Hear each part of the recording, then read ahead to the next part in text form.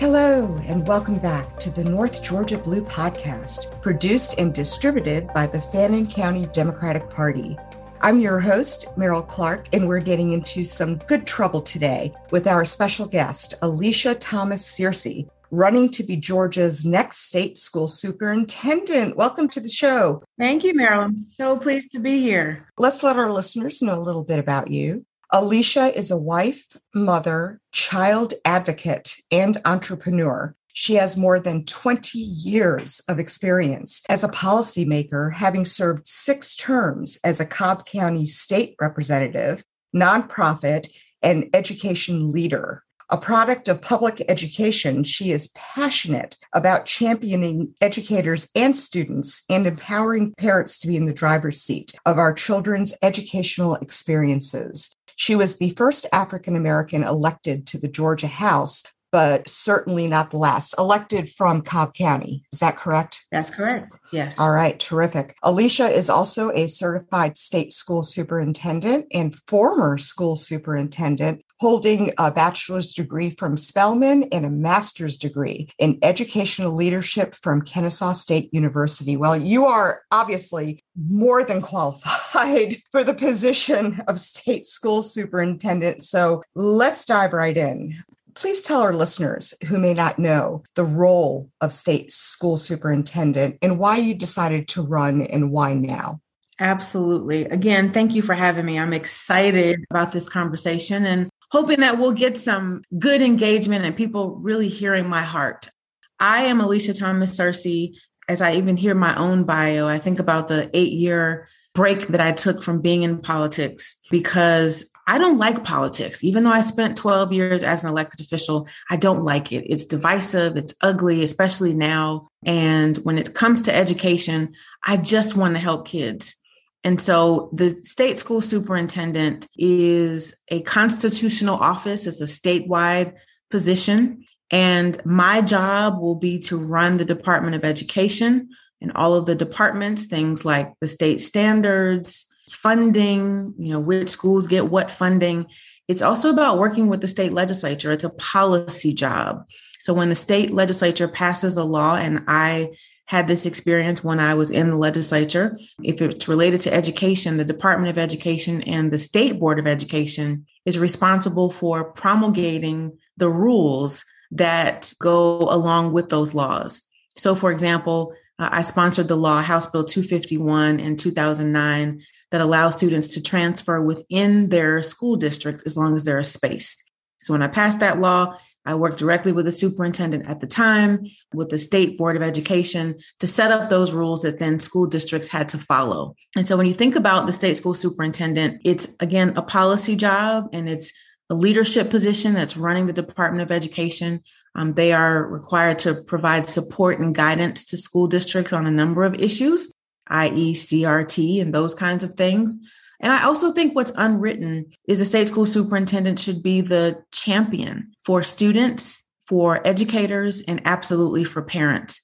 And as someone who, of course, has a background in policy as a former superintendent, so I've run a school district before, and certainly a mom of 3 school-aged children, along with my retired state trooper husband, I am uniquely qualified and, frankly, I believe have the experiences and the preparation to match this moment. There is no doubt about your experience and background, making you very well qualified. And it's going to be our pleasure to vote for you come November. Thank you. So, question.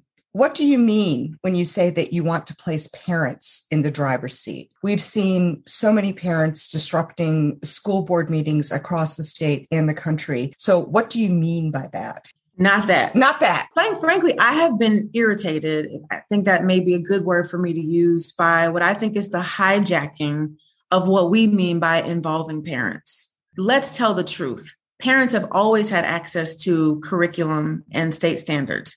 We've always had the ability to review what's being taught in schools and share concerns if we had them. This political game that's being played is frustrating and unfortunate because it's a distraction from what we really mean when we say parents ought to be engaged. Now, I do also believe that parent engagement means I should be able to choose the school that best meets the needs of my children. In my household, we have 3. 15, 8, and 4. Our 4-year-old has been reading since he was 3 years old. He is the most brilliant kid I've ever experienced in my life. He also has some behavior issues. He's not going to thrive as he should in a traditional school environment. And so we're looking as parents for what's going to be the best place for him in kindergarten. Our 8-year-old, also very, very smart. She's going to thrive in whatever environment she's in. Our 15-year-old has an IEP. That's an individualized education plan.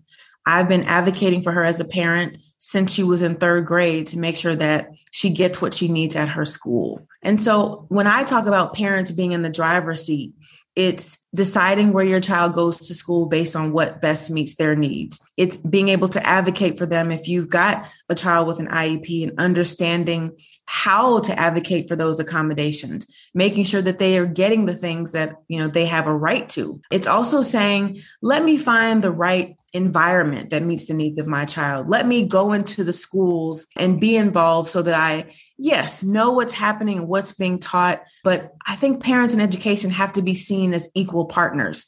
Sometimes we can be intimidated when we go into a school and educators are using all the edu-speak. We have every acronym in the alphabet soup, as they say.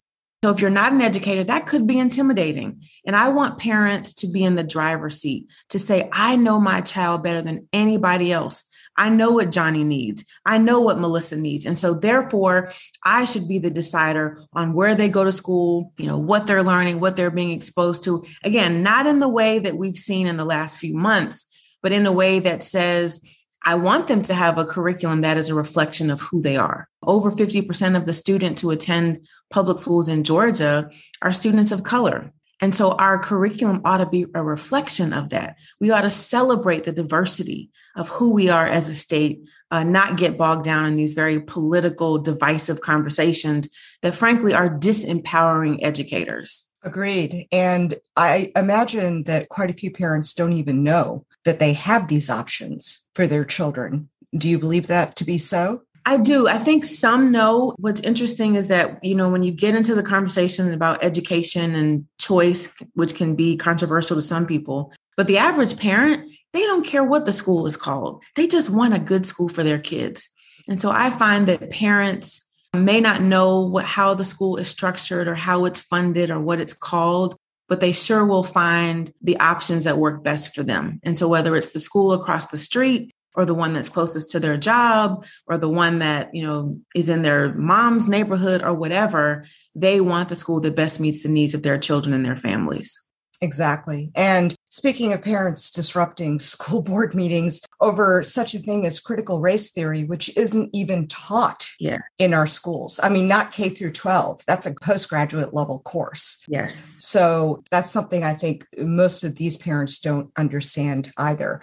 Certainly the Republican superintendent and the Republican leadership tends to stir up these distractions for us. Yes. And unfortunately, our current superintendent supports this, quote, CRT ban and banning books and all these other distractions. And so it's unfortunate that as an educator, you would think he would know better than anybody else that it's not okay to restrict and restrain the ability for teachers to teach. Mm-hmm. And that's why we need a new state school superintendent. I completely agree with that. So let's chat about school safety. And I'm going to bring up the Cobb school system. The Cobb school system is the second largest school system in the state, correct? Yes. So it really matters what they're doing in Cobb County and how it affects other school districts across the state. So let's talk about school safety.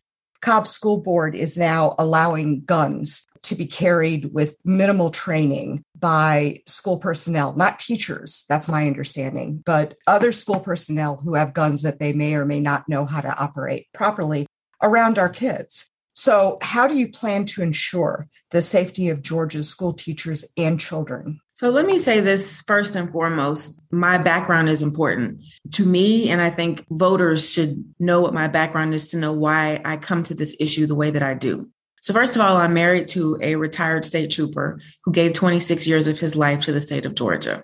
Secondly, I'm a parent, right? We are parents of 3 school-age children. And so on May 24th, which was the day of the primary, I had this amazing win. We won 159 counties It should have been one of the happiest days of my life, but it wasn't. It was extremely difficult to know that just a few states away, there are parents like me, right? Just the average parent sending their kid to school who will never get to see their babies again because of senseless violence and laws that don't make sense. And so on May 25th, when it's time for my daughter, my 15-year-old, to go to school, I said, Layla, why don't you just stay home today? It's the last day. Don't worry about it. Because I was afraid that something might happen, that some kid might get that idea and want to do the same thing.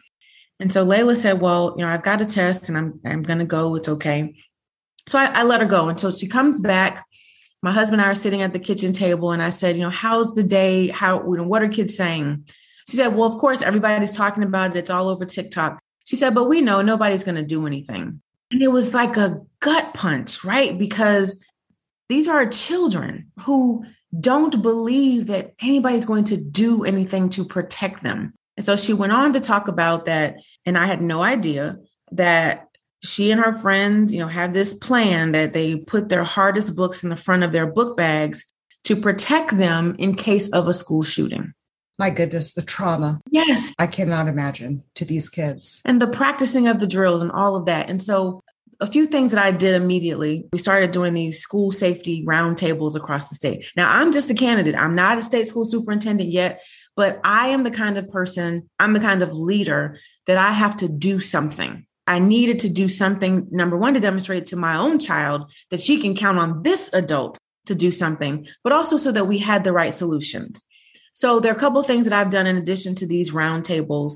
Last week, I actually went to Cobb County, sat in on the hearing about this, what I think is a very underdeveloped policy that lacks any kind of thoroughness. They didn't even contact law enforcement agencies. The Cobb Police Department nor the Sheriff's Department were involved in these conversations at all.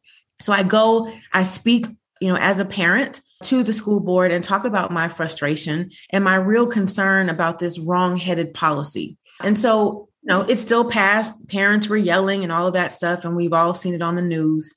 But what I know for sure is that arming people who are not law enforcement trained officers who didn't go through that, I forget the number now, I think it's 408 hours of post-training, have no business having guns in schools, period. Okay. So that's my first stance that I want to make very, very clear.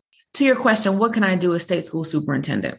We need to use some of these things that we learned in our roundtables. The last one we had was in Cobb. The chief of police was there and a number of other people. We need to talk about prevention, right? We need to talk about mental health in our schools. We need to ask our kids, how are you doing? How are you feeling? What do you need? And it sounds almost overly simplistic, but we're so busy schooling and doing, we're not checking in on people to see how they're feeling. Mental health services for our young people, mental health services for our educators. Yes, we are going to have to think about school resource officers at every single school. There are some districts in our state. We learned this when we were in Muskogee County. They only have school resource officers at the middle and high schools. Well, Uvalde was at an elementary school. So it's mental health, it's prevention, it's making sure that the right people are armed and ready to go, and that we have the right, this is the last thing that I'll say on this, that we have the right drills in place as well. One of the things that one of our local school board members in Cobb County pointed out, like the same kids who are going through these drills are the same kids that we have to be concerned about, right? Because they are the students in the school. And when you look at who's been doing these shootings, it's usually a younger person. And so being thoughtful about, from a security standpoint, how do we make sure that, yes, the same students who may know the drills, there are also some higher level pieces of security put in place, in terms of locking doors. And I know that sounds very simple, but there are school districts in our state where teachers can't lock their doors from the inside. Those kinds of security measures where we are ensuring that all adults are well informed, that they know what to do, and that, again, children are protected. So there's a lot that I said there, but at the end of the day, we've got to work on the prevention side. I have no doubt that law enforcement agencies in Georgia will be ready to go if there's something, that happens. But what do we do to prevent these things? And that's starting with mental health. It's counselors at every school. It's also school resource officers at every school.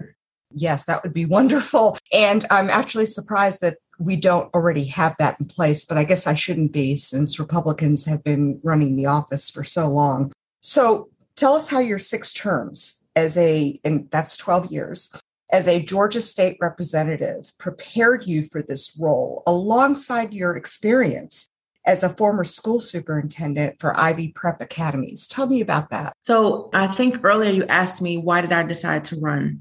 When I think about the issues facing education in Georgia, school safety, we just talked about, I don't have to elaborate that anymore. But one of the real main reasons why I got in this race is I look at the morale of teachers across the state of Georgia. They're leaving the profession in droves. They feel largely disrespected, unheard, and I don't think anybody's given them a real voice. And not just over the last 2 years, I would argue it's probably been 8 to 10 years that teachers really have not had a voice and certainly not a champion in the Department of Education advocating for the things that they need. And so when I was school superintendent, I ran a network of all girls schools in the metro area. Our teacher retention rate was 25% when I got there. After 3 years, we got that up to 75% across all of our schools. When I think about the learning loss that students have experienced, there's a significant gap between students of color, low-income students, our rural students, because they didn't have access to broadband. There are a number of issues that have been compounded now that are contributing to learning loss. When I got to Ivy Prep schools, our elementary school had a 43 CCRPI score. That's the state score that all of our schools are measured by, College and Career Ready Performance Index. 43 was the score. After 2 years, we got that up to an 85. And so I know what it means to turn schools around. I know what it means to close gaps for children, regardless of their zip code. And so I have those experiences as a local superintendent who's done the work. I've hired principals. I've retained teachers. I know what it takes to make sure teachers have the resources they need to be successful in the classroom. We made sure that they felt valued and respected. So that's the kind of experience as a superintendent that is needed in this moment. When we talk about my experience as a state legislator, I spent 12 years on the House Education Committee and was involved in passing or stopping some of the most significant education legislation in this state. So whether it's the teacher and leader evaluation law, which I helped to co-sponsor, the state's constitutional amendment that created the charter amendment, there are a number of other things that we worked on. The fact that all districts had to choose if there were going to be a charter district or IE squared or stay status quo, all those things were while I was in the legislature. Those relationships, those experiences are absolutely critical. I also served on the House Appropriations Committee. I don't need to tell you or any of your listeners that the QBE formula that we created in the 1980s, not I wasn't there then, is outdated. And so in 2022, and this is what excites me more than anything else, we need to reimagine public education. We've got to reimagine how we fund it, how we attract and retain teachers, how we close those learning gaps. And frankly, we have to stop trying to deliver what I call this telegram education to a TikTok generation. So I'm running because I'm uniquely qualified. There's never been, if you could believe this, in recent history, a state school superintendent who was a state legislator before. And it's a policy job. So of course, we've not had good policy. Of course, we've not had the right level of support for school districts because we haven't had a person in the job who understands the connection between the state legislature and the Department of Education. Believe it or not, we've not had a state school superintendent who was a local superintendent prior to being the state school superintendent. So think about the experiences that are necessary to be able to give districts guidance if you've never been in that role before. So that's why I'm running. We've got to address these issues, and we have to have a state school superintendent who actually has the experiences and the preparation to get this job done for our kids. I am shocked to hear that none of the state school superintendents actually had experience in that arena and also making policy, because you're right, it's politics versus policy, and this is policy, not politics. So it's so important that we have that experience, and I'm so glad that you do, Alicia. Thank you for running. You also mentioned teacher burnout. I have several friends who are teachers who are extremely burned out. One was a special ed teacher in the Gwinnett County school system. She recently put her resignation in because she doesn't have the resources, she doesn't have the funding, and she's frustrated with her school district for not giving her what she needs to teach her autistic kids properly. So what is the teacher, and you've mentioned this, what is the teacher burnout report? Can you elaborate on that and what you will do specifically as state superintendent to mitigate that burnout, which is quite prolific these days? Frankly, if we're honest, and if you were to talk to your friend, she would tell you this burnout didn't get created because of COVID. As much as we would like to blame COVID for everything, that's just not the case. Teachers have been experiencing this for years. And so this burnout report was produced by the Department of Education, the current state school superintendent, in conjunction with the State Teacher of the Year. I'll, say thank you, Mr. Superintendent, for doing this report. But the truth is, if you've been in office for 8 years, something should have been done before now. Mm-hmm. And not only did he just did the report, there are no action items that he has taken. There have been some suggestions within the report, but no action items that he has taken to address any of these issues, with the exception of high stakes testing. And so how do we address some of these things? And so when teachers talk about burnout, they're talking about things like, yes, the pressure from high stakes testing, the pressure of not feeling respected or valued in the classroom, feeling overwhelmed with paperwork, not, as you talked about your friend, not having the resources they need to really provide services for students who have special needs. And I talked about that, both as a mom who has a child with special needs, knowing what it takes in order to meet her needs and have the services that are necessary for her. They also talk about, of course, teacher pay. We have some of the lowest teacher pay in the country, maybe a little bit higher in the southern region, but as a whole, it's very, very low. And so we've got to do something about the fact that there are teachers in this state who are working 2 jobs to make ends meet. And as hard as teachers work, that is unacceptable. And so teacher pay is one of the first things that I want to focus on. I have a number, but we're working on kind of the research to figure out how we pay for it. We know that Leader Abrams, I believe, is talking about 50 to 55, and I think that's a great start. But we also have to restore our respect for teaching and education as a whole.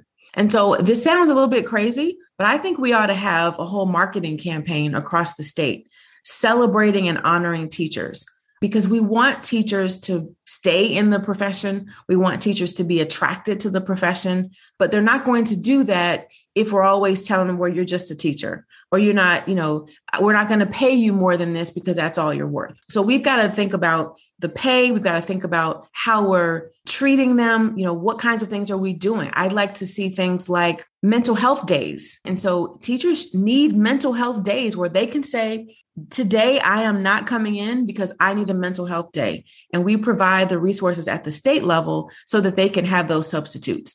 The last thing that I'll mention, you talked about special education. It's near and dear to my heart as a parent, but also as a superintendent. I've been across that table looking at a parent, knowing that what this IEP says, we didn't have the resources in our school to do that. And so we've got to fix that from the federal, state, and local levels. And that's also a teacher burnout issue. We load them up with paperwork and all of these things and accountability systems that they have to follow when all they want to do is serve our students. And so those are some of the things that I know we can do. Is the teacher pay, it's restoring that respect and that value. One of the things that we did when I was at Ivy Prep, we had a big celebration every year where it was called Teacher Signing Day. And so the teachers who were returning, as well as the new teachers, would have this big celebration. So imagine one of our ones, we were at college campus. We had the marching band and balloons and, celebrities and all the things that we could do to make them feel celebrated and loved. Final thing is we had, when I was superintendent at Ivy Prep, we gave each of our teachers a $500 stipend that they could spend on professional development. So when you value people, you develop them, you invest in them. And so we did a number of things to make sure that they felt valued and invested in all along the way. And those are some of the things that we have to do, when I plan to do when I become state school superintendent. That's wonderful. And of course, I imagine it would take the state legislature to enable all of these things, correct? Yes, certainly when it comes to teacher pay, that's going to require the Appropriations Committee, which I served on for many years. It's going to require the state legislature to do that. And it's going to take some bipartisanship. I'm not afraid of that word. I was a Democrat in a Republican controlled legislature, and I was still able to stick with my values and get things done. And so it's working with them to, yes, work on the teacher pay and anything budget related. But some of these other things don't require the law. It just requires partnerships and giving guidance and resources to school districts. Many of these districts have millions of dollars that they receive from CARES Act and ESSER funds. These are the federal funds given because of COVID. And do you know that nationally only 7% of these funds have actually been spent? That's terrible. Why is that? Well, I think it's because they're afraid to spend the dollars because they know that eventually it's going to go away. And so they don't want to create new positions or things that are not sustainable.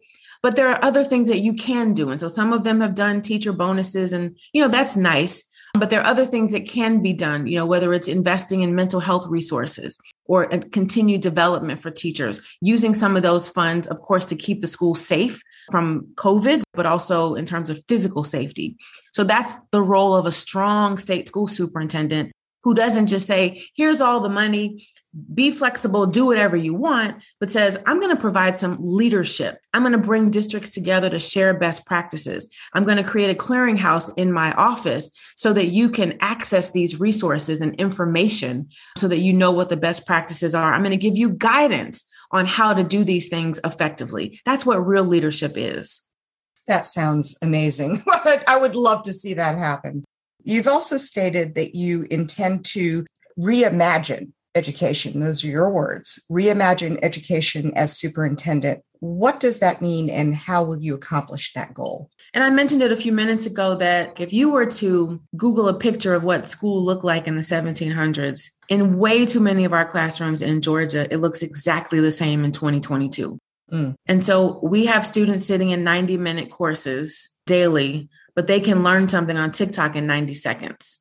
And so we have to rethink how we are delivering this education system. I used to be guilty of believing that if you didn't go to college, you weren't going to have a good future. And so I believe that everybody ought to have the same type of education. And from an equity standpoint, I still believe that.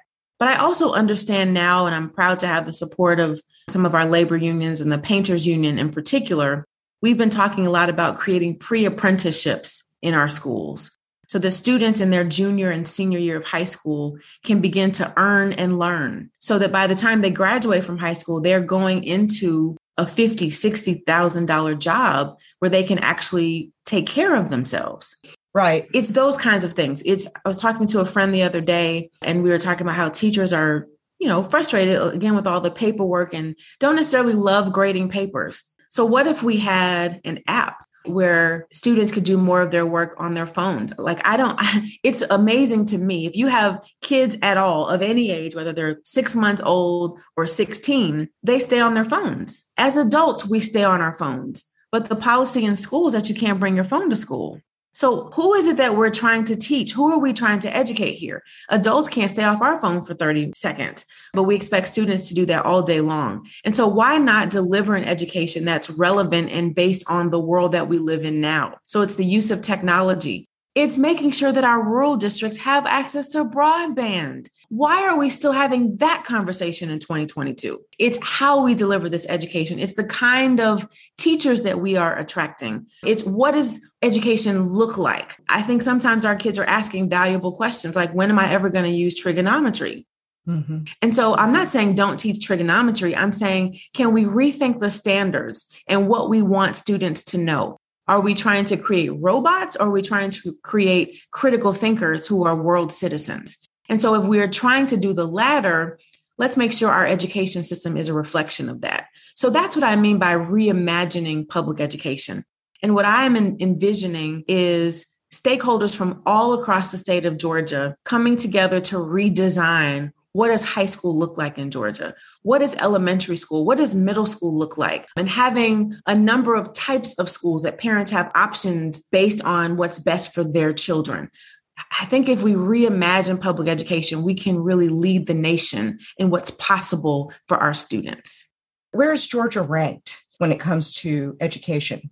Great question. And it really depends on what you're measuring. When you talk about reading scores, in the past, I would say pre-COVID, we were doing better. We were probably, in the 20s or 30s. When it came to math, we were in, 20s and 30s is not good, but it's better than where we've been previously. In math, it's lower than that. In science, it's lower than that. If you disaggregate some of our data, some of our lower income students across racial lines are not performing where they need to be. And so depending on the measure, I would say to you that Georgia is not leading the nation when it comes to reading and math. Massachusetts and states like that. Mississippi actually is, because they instituted a new reading program. And I know the state superintendent there and spent some time with her. They instituted a new reading program and they've been leading the nation in terms of growth when it comes to reading scores for their K through third graders. And that's surprising.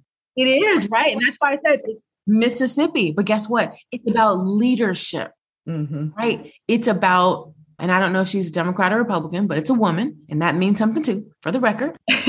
Of course. It was looking at the research, putting in the resources, empowering teachers, giving them the tools that they need, getting parents engaged. It's all the things that we know work in education.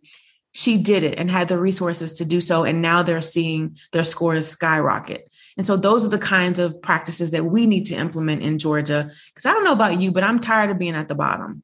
I agree on so many levels. Don't even get me started on maternal mortality. Yes. And how it affects particularly women of color. I think we're 48 or 49. It's terrible. And, there's just so many things that need to change. And of course, if we don't vote up and down the ballot, all the way down the ballot, These things will never change. Finally, I wanted to ask you about standardized testing. And this is an issue that's near and dear to my heart because I was, a good student, but I struggled with standardized testing when I was in school. And of course, back when I was in school, there was nothing. There was no resource or anywhere I could go to get help with that. So what are your thoughts on that? So I hate high stakes testing. I look at this from a parent's perspective. My 15-year-old has come home every single year since third grade, stressed out about testing. Every single year, without a doubt, in March, she comes home in tears. I'm doing my homework. I'm trying as hard as I can. I'm getting ready for the test. My teacher says if I don't pass, I'm not going to the next grade. And so, frankly, for the last 2 years, I have opted her out of the state tests. And I did that because I did not want her to believe that this test would define who she is or what she knows. It certainly doesn't tell me who she is and what she knows. And so I believe that as a state, of course, we have to follow the federal law, which requires us to have some level of test, but it does not require a high stakes test. And so what I'm noticing is that there are districts across the state, Marietta and Fulton are two of them, that have implemented what's called MAP testing. So it's still a standardized test, but it's not a high stakes test. And when I was at Ivy Prep, we actually used the same thing. And so instead of this one time during the year, end of the year, everybody's pressured and teaching to the test and not teaching what we want kids to know, we're benchmarking across the year. So in August, you're going to get a test. It's, again, not high stakes. You're going to have it again in December or January. We'll have it one more time at the end of the year. So now I get to chart the growth of my student. Now I can see that my 15-year-old who is he's a rising 10th grader and reads on a 12th grade level. I'm able to see those things over the course of the year rather than just that one moment in that test. And to your point, she's not a great test taker. Her disability does not allow her to be able to sit, for that long and really concentrate long enough to do that. And so here's what I'll finally say about assessing. I think assessments are important because we need to know where our students are, right? When we go to the doctor, we don't just sit in front of the doctor and he or she says, well, these are the things that we need to fix.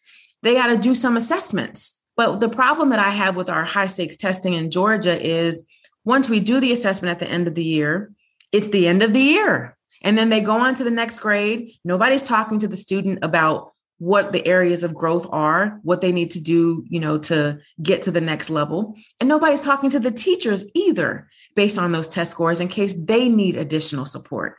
And so let's assess because we want students to get better, because we want teachers to get better. Let's assess because we want to know overall where classes are performing, where schools and districts are performing. That's good information to have, but we need to use the right assessments. And when we get the information, do the right thing with that information so that everybody can improve. That sounds ideal. And I can certainly relate to your 15-year-old. So it would be lovely if we could do some work in that arena. Well, Alicia, you are so qualified. We're so lucky to have you on the ballot. And I personally cannot wait to vote for you. Thank you. Come November. So if someone wants to volunteer, donate, get involved with your campaign, where would you send them? Listen, I need all of that. Okay. I need you to vote in October and November. I need donations. We got to raise a whole bunch of money for this race. And we need volunteers. We're not going to reach our 2 million plus voters by ourselves. And so you can go to our website, CearcyForSuperintendent.com. Cearcy is spelled SEARCY. So CearcyForSuperintendent.com. Sign up to volunteer, sign up to loan us your venue so that we can have meetings there or fundraisers, and of course, donate. And I think what's also important is word of mouth.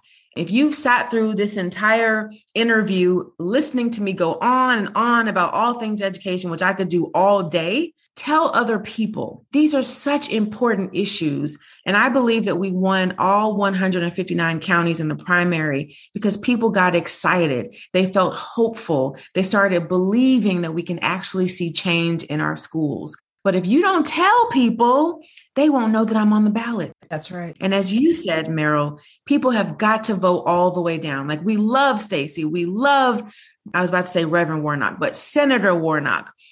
We love all these awesome people. But I need you to come on down, all the way down to Cearcy for Superintendent, because there are 1.8 million children and 3 of them live in our house who deserve to have a state school superintendent who's going to fight for them. Also, I want to mention on social media, you can find us on Facebook, Cearcy for State Superintendent, on Instagram, Cearcy, the number 4, Superintendent, and we're also on TikTok. So check us out, follow us, email me. I would love to hear from you. Get involved because we can make history again in November.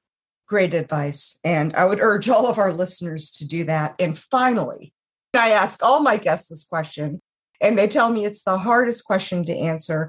Tell us a fun fact about yourself, something not necessarily related to your background as a politician or as an educator, something fun and interesting just about Alicia.